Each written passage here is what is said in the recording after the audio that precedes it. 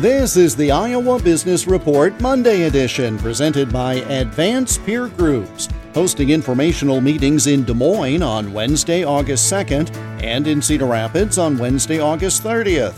More at advanceiowa.com.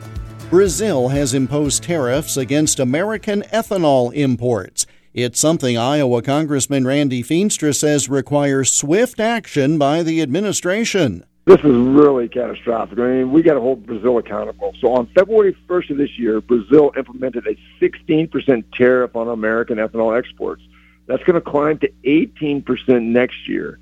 Here we have our administration again, Catherine Tai, our U.S. Trade Representative, who is not defending our family farmers and our producers. We have an agreement with them that we can't put tariffs on, and here on one of the hottest items that we have in Iowa, ethanol, they put a massive tariff on it. So we're trying to fight. The Ways and Means Committee, which I sit on, is trying to fight against this. We've written letters. We've asked for accountability on why this is happening and get this thing shut down, or we have to take punitive measures against Brazil for doing this. I just really struggle with why they obviously hit ethanol, but we've got to get it resolved. We're not competitive when we have this massive tariff coming into their markets. We've got product coming in from Brazil.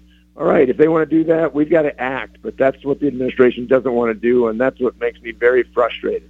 4th District Congressman Randy Feenstra is a Republican from Hull. The Iowa Business Report is presented by Advance Iowa and its Advance Peer Groups, relaunching this fall to help business leaders move their companies forward. More at advanceiowa.com. I'm Jeff Stein for the Iowa Business Report.